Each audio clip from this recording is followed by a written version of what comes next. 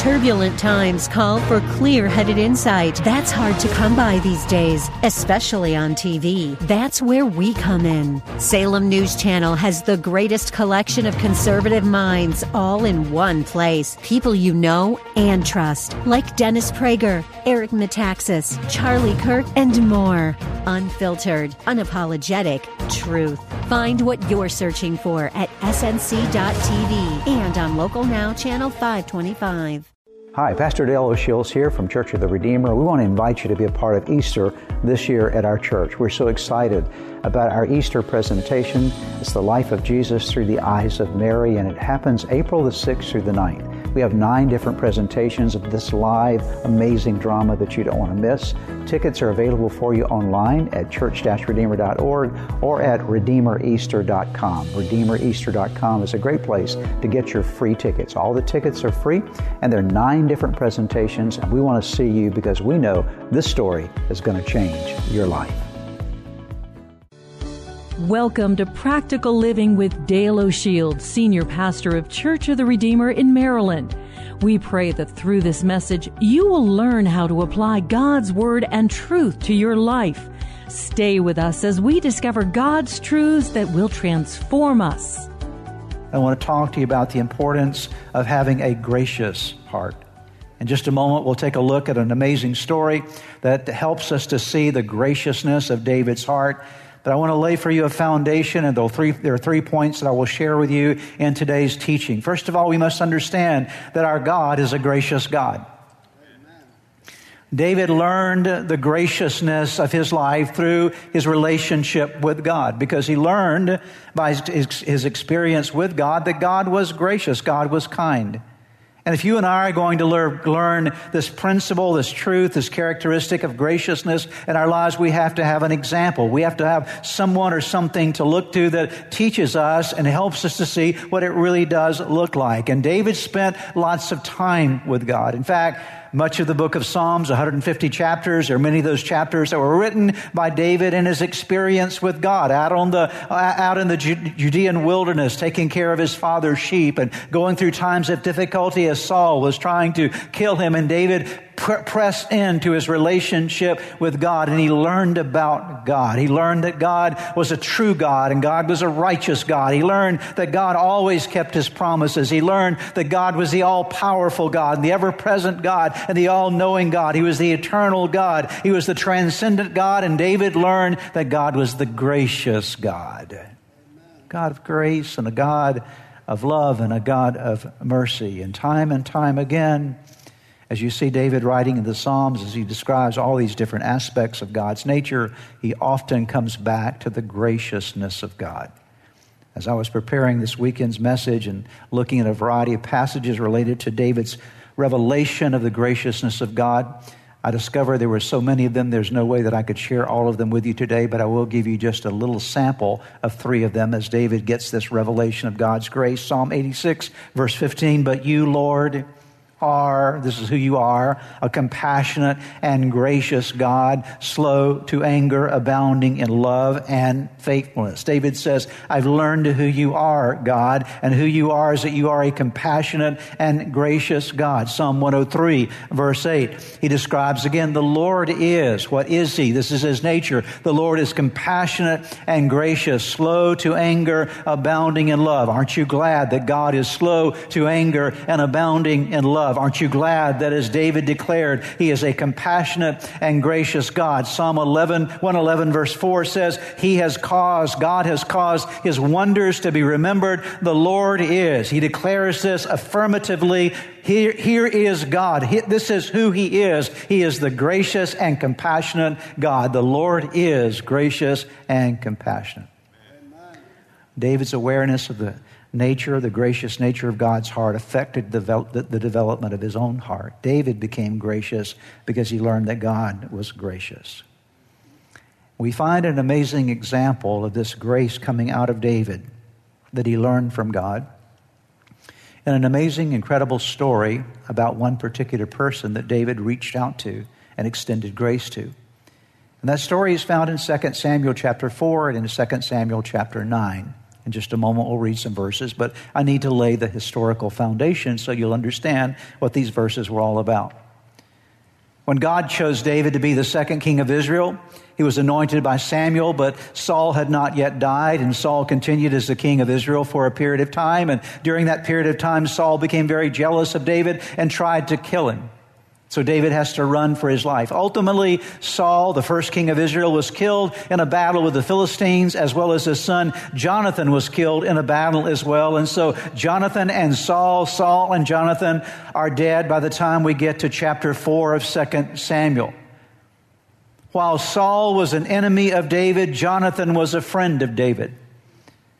Jonathan loved and cared for David. He cared for him by recognizing the fact that there was an anointing upon David's life. And while Jonathan was the heir apparent to the throne, he was the son of the king. He certainly was in line to become the next king, but he realized that the anointing was not on him to be the king. And so he actually pushes David forward and he protects David's life. And because of that, David established a covenant with Jonathan. Jonathan was a tremendous friend to David.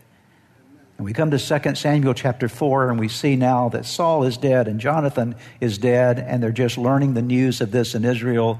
And let me read now the story for you. 2 Samuel 4, verse 4, Jonathan, son of Saul, had a son who was lame in both feet. He was 5 years old when the news about Saul and Jonathan came from Jezreel.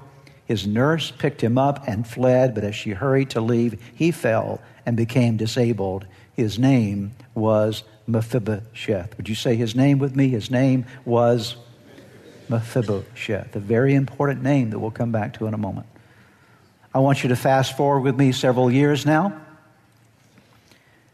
Saul, Jonathan obviously are dead. We've got this young boy. He was 5 years old when this happened to him. He's living in a particular place now. Continue to live as the grandson of King Saul, the son of Jonathan. And David is sitting in Jerusalem, and he's in his palace, and he's thinking about some commitments he's made in his past. And we come to chapter 9 now as this time has passed. And let's see what happens with David. And let's begin to see the graciousness of David's heart. David asks, he's sitting in his palace, and he asks the question, is there anyone still left of the house of Saul to whom I can show kindness for the sake of Jonathan, for Jonathan's sake? Now there was a servant of Saul's household named Ziba. They summoned him to appear before David, and the king said to him, "Are you Ziba?" "At your service," he replied. The king asked, "Is there no one still alive from the house of Saul to whom I can show God's kindness?" Ziba answered the king, "There is still a son of Jonathan. He is lame in both feet." "Where is he?" the king asked. Ziba answered, "He is at the house of Machir, son of Ammiel, in Lo-debar." Let's stop there for a moment, because as surely as you need to recognize this young man's name, Mephibosheth, you need to understand where he was living. He was living in the house of Machir in a place called Lo-debar. So where did Mephibosheth live? In a place called Lo-debar. So King David had him brought from Lo-debar, from the house of Machir, son of Ammiel. When Mephibosheth, son of Jonathan, the son of Saul, came to David, he bowed down to pay him honor. David said, "Mephibosheth, at your service," he replied. "Don't be afraid," David said to him, "for I will surely show you kindness for the sake of your father Jonathan. I will restore to you all the land that belonged to your grandfather Saul, and you will always eat at my table." Mephibosheth bowed down and said, "What is your servant that you should notice a dead dog like me?" Then the king summoned Ziba, Saul's steward, and said to him, "I've given your master's grandson everything that belonged to Saul and his family. You and your sons and your servants are to farm the land for him and bring in the crops so that your master's grandson may be provided for, and Mephibosheth, grandson of your master, will always eat at my table." Now Ziba had 15 sons and 20 servants. Then Ziba said to the king, "Your servant will do whatever my lord the king commands his servant to do." So Mephibosheth ate at David's table like one of the king's sons. Mephibosheth had a young son named Micah, and all the members of Ziba's household were servants of Mephibosheth. Here's some things you need to notice about this story. At 5 years of age, Mephibosheth suffered a traumatic injury. When the news came from Jezreel that his grandfather Saul had been killed and his father Jonathan had been killed, of course, they were concerned that those who were perhaps heirs to the throne would be killed as well. And so they were quite concerned about this. And the nurse grabs up this 5-year-old little boy and begins to run. And somehow he fell out of her hands. Maybe she tripped and fell, but whatever the case was, he became crippled and lame in both of his feet. He had no way to take care of himself for the rest of his life. He is a disabled young man. And so he's going to live at the mercy and the care of other people, the benevolence of people around him. So he's a suffering young man. He was given the name Mephibosheth. Oftentimes in the Bible, these names have great meaning to us. Not all, but many of these names have great meaning. And this is true in this case. Mephibosheth is a name that literally means from the mouth of shame, or a shameful thing. So he's given this name. He's a crippled young man, and somebody identifies or labels him as a shameful thing, from the mouth of shame. And so he lives his whole life carrying this name. I'm nothing but a shameful thing. His hometown, when we first meet him here in Scripture, is a place called Lodabar. And Lodabar, that name is significant as well because it means a barren place. Actually, literally in the Hebrew, it means a no place, a no-thing place. There was nothing there. He's from the house of Machir, which means that word Machir means it was a salesman. It was the kind of person that perhaps he was sold into an environment there in a very low place of barrenness in his life.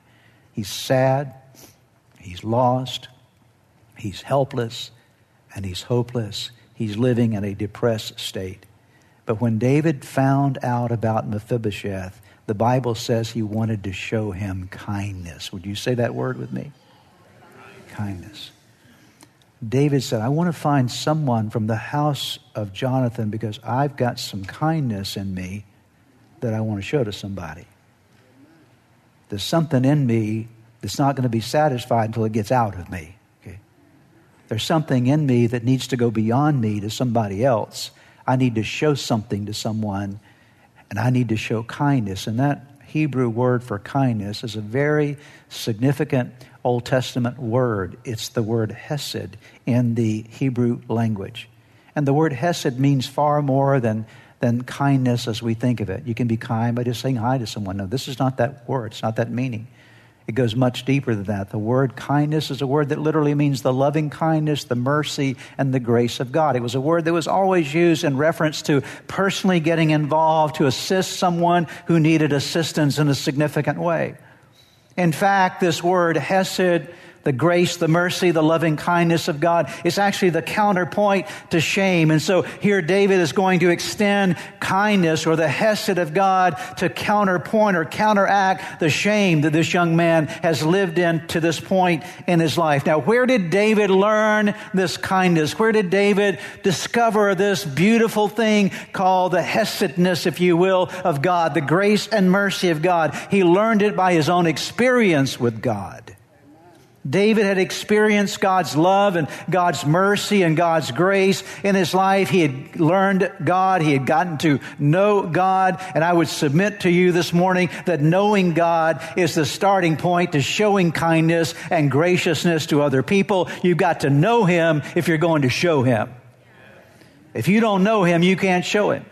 And sadly, we have a lot of people living in our world today that claim the name of Jesus, claim the name of Christ, and maybe attend church from time to time, but they haven't gotten to know the God of mercy, the God of grace, the God of kindness. And so they don't know what to show because they don't know Him well. And so if you and I are going to show the right things of God through our life, we've got to know Him well. David knew God, so he showed His nature to other people. And one of the greatest expressions of God in and through your life is living in the grace of God and extending His grace to other people. So we must understand that God, our God, is a gracious God, and David discovered graciousness by his encounters with God. Here's our second thing today. Grace always changes the way you think and the way that you act. When you begin to experience God's grace in your life, it's going to change the way you think and the way you act. Let's go back to the story here just for a moment, and you'll see that in the story of Mephibosheth, there's a mention multiple times of Mephibosheth's father. His name was Jonathan. And take a look with me at verse 1 of 2 Samuel chapter 9. Let's see what's going on here in the story and what prompted David to demonstrate this kind of kindness. David asked, "Is there anyone still left of the house of Saul to whom I can show kindness for Jonathan's sake?" Would you say that phrase with me? For Jonathan's sake. David was motivated to show kindness to Jonathan, or to Mephibosheth, for Jonathan's sake. Now, no one in Saul's family deserved any kindness. Jonathan was already dead. If anyone deserved kindness, it was only Jonathan, and he's now dead. Saul certainly did not deserve, or Saul's family did not deserve any kind of kindness from David. There was no obligation on David's part from the standpoint of just a familial thing to extend kindness to the family.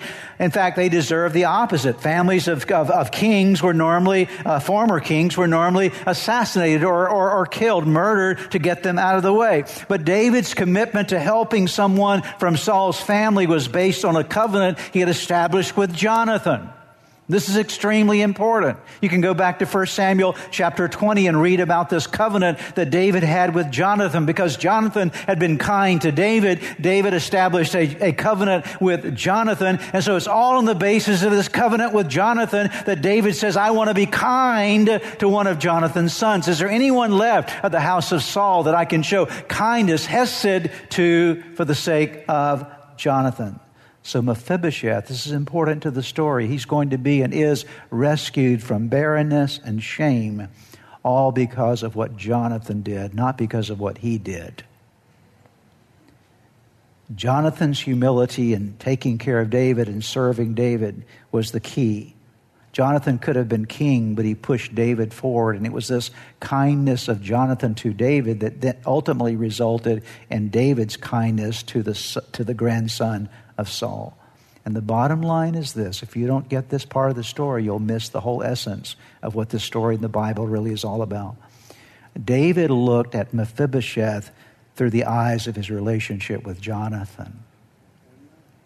The love that David had for Jonathan transferred to the love that David had for Mephibosheth. How does this relate to you and me? Very significantly.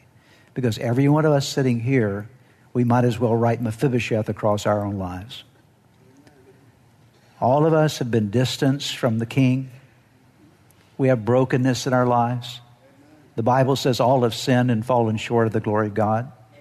David described us in these terms in Psalm chapter 51, that in sin we were conceived. There's not a single person that comes into the world that is not a Mephibosheth, living in the shame and guilt of our own sin, not deserving of the grace of God at all. But the beautiful thing is that God doesn't see us or think about us or treat us on the basis of our worth, or our unworthiness would be a better way to say it.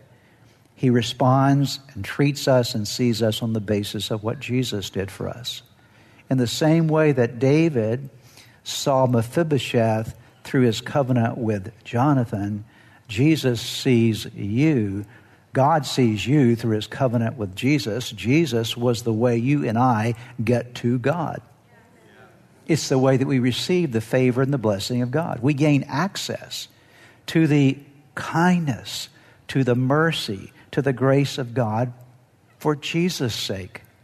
Had it not been for Jesus, we would have no extension of mercy of God to us. It is God's love, his goodness and kindness and grace that moved him to send Jesus Christ into our world to bear the penalty for our sin, to establish the new covenant so that now we can come into the family. As surely as David saw Mephibosheth through the covenant he had with Jonathan, God sees you and welcomes you through the covenant he made with his son, Jesus Christ, who went to the cross of Calvary and died for us. Do you know that the reason Jesus hasn't come back again yet and the day of judgment hasn't happened yet is because God is a gracious God, okay? That's the reason Jesus hasn't returned. You say, Pastor, are you sure about that? Well, let me just take you to the Bible.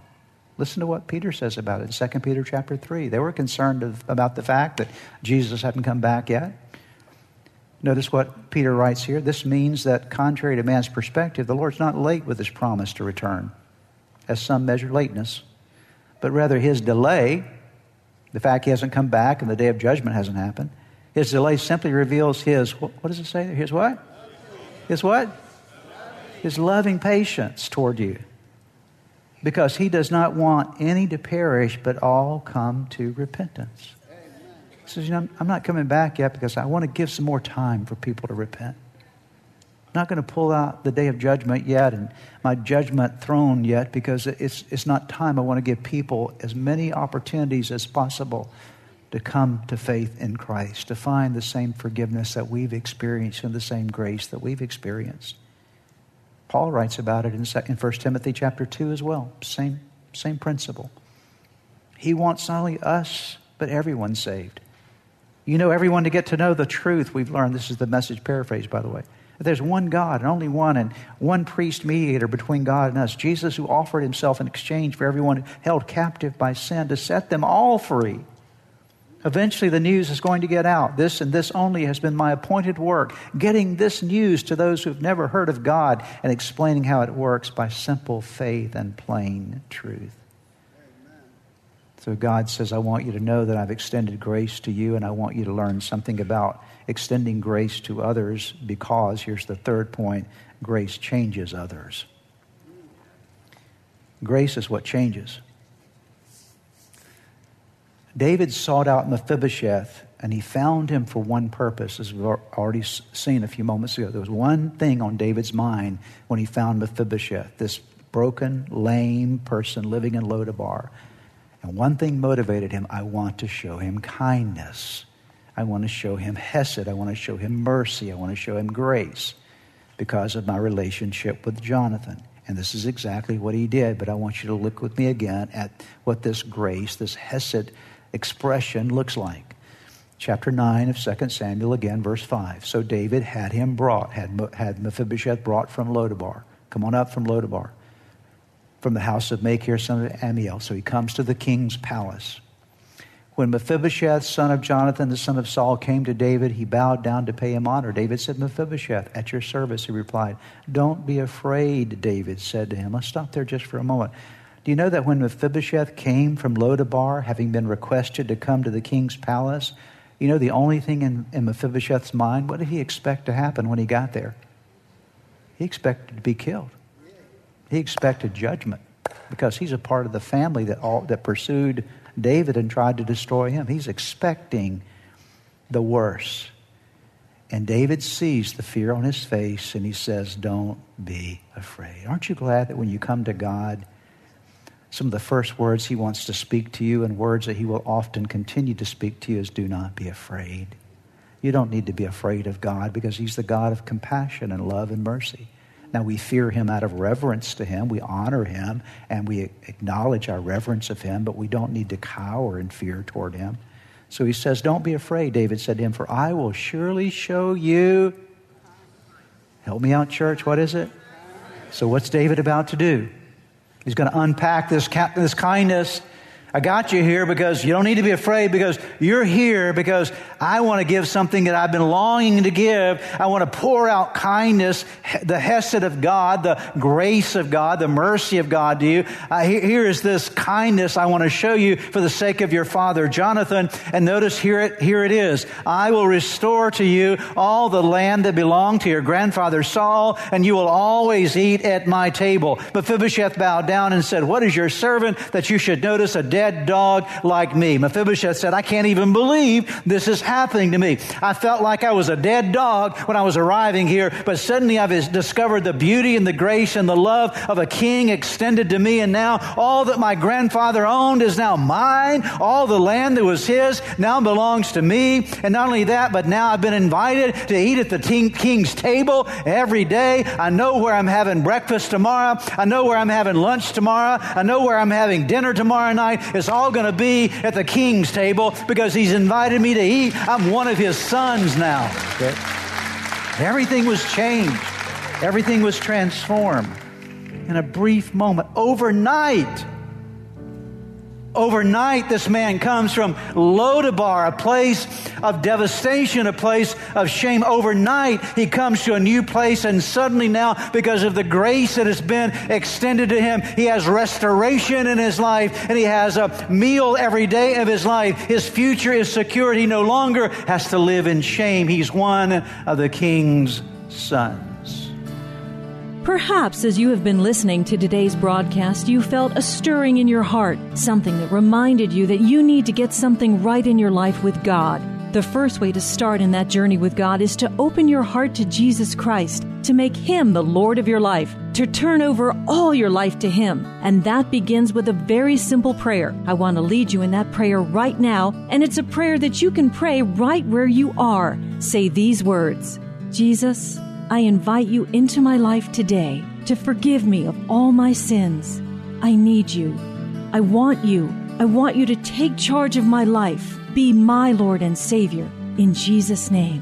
Now, if you just prayed that prayer with me, I want to encourage you with a promise from God's Word that says, when we call on God's name, when we call on the name of His Son Jesus, there is salvation that is brought to our lives. He changes us from the inside out. And the Bible says that if any person is in Christ, he is a new creation. Old things pass away. Behold, all things become new. And that's what's happened to you today as you've opened your heart to Christ. Let me encourage you. You need to take the next step. The next step is to make sure that you get into a good Bible-believing church where you're studying God's Word. And make sure you get a copy of God's Word and begin to read it. Spend some time each day in prayer.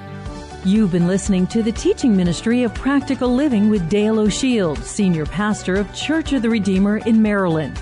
If you would like more information, please visit our website at church-redeemer.org.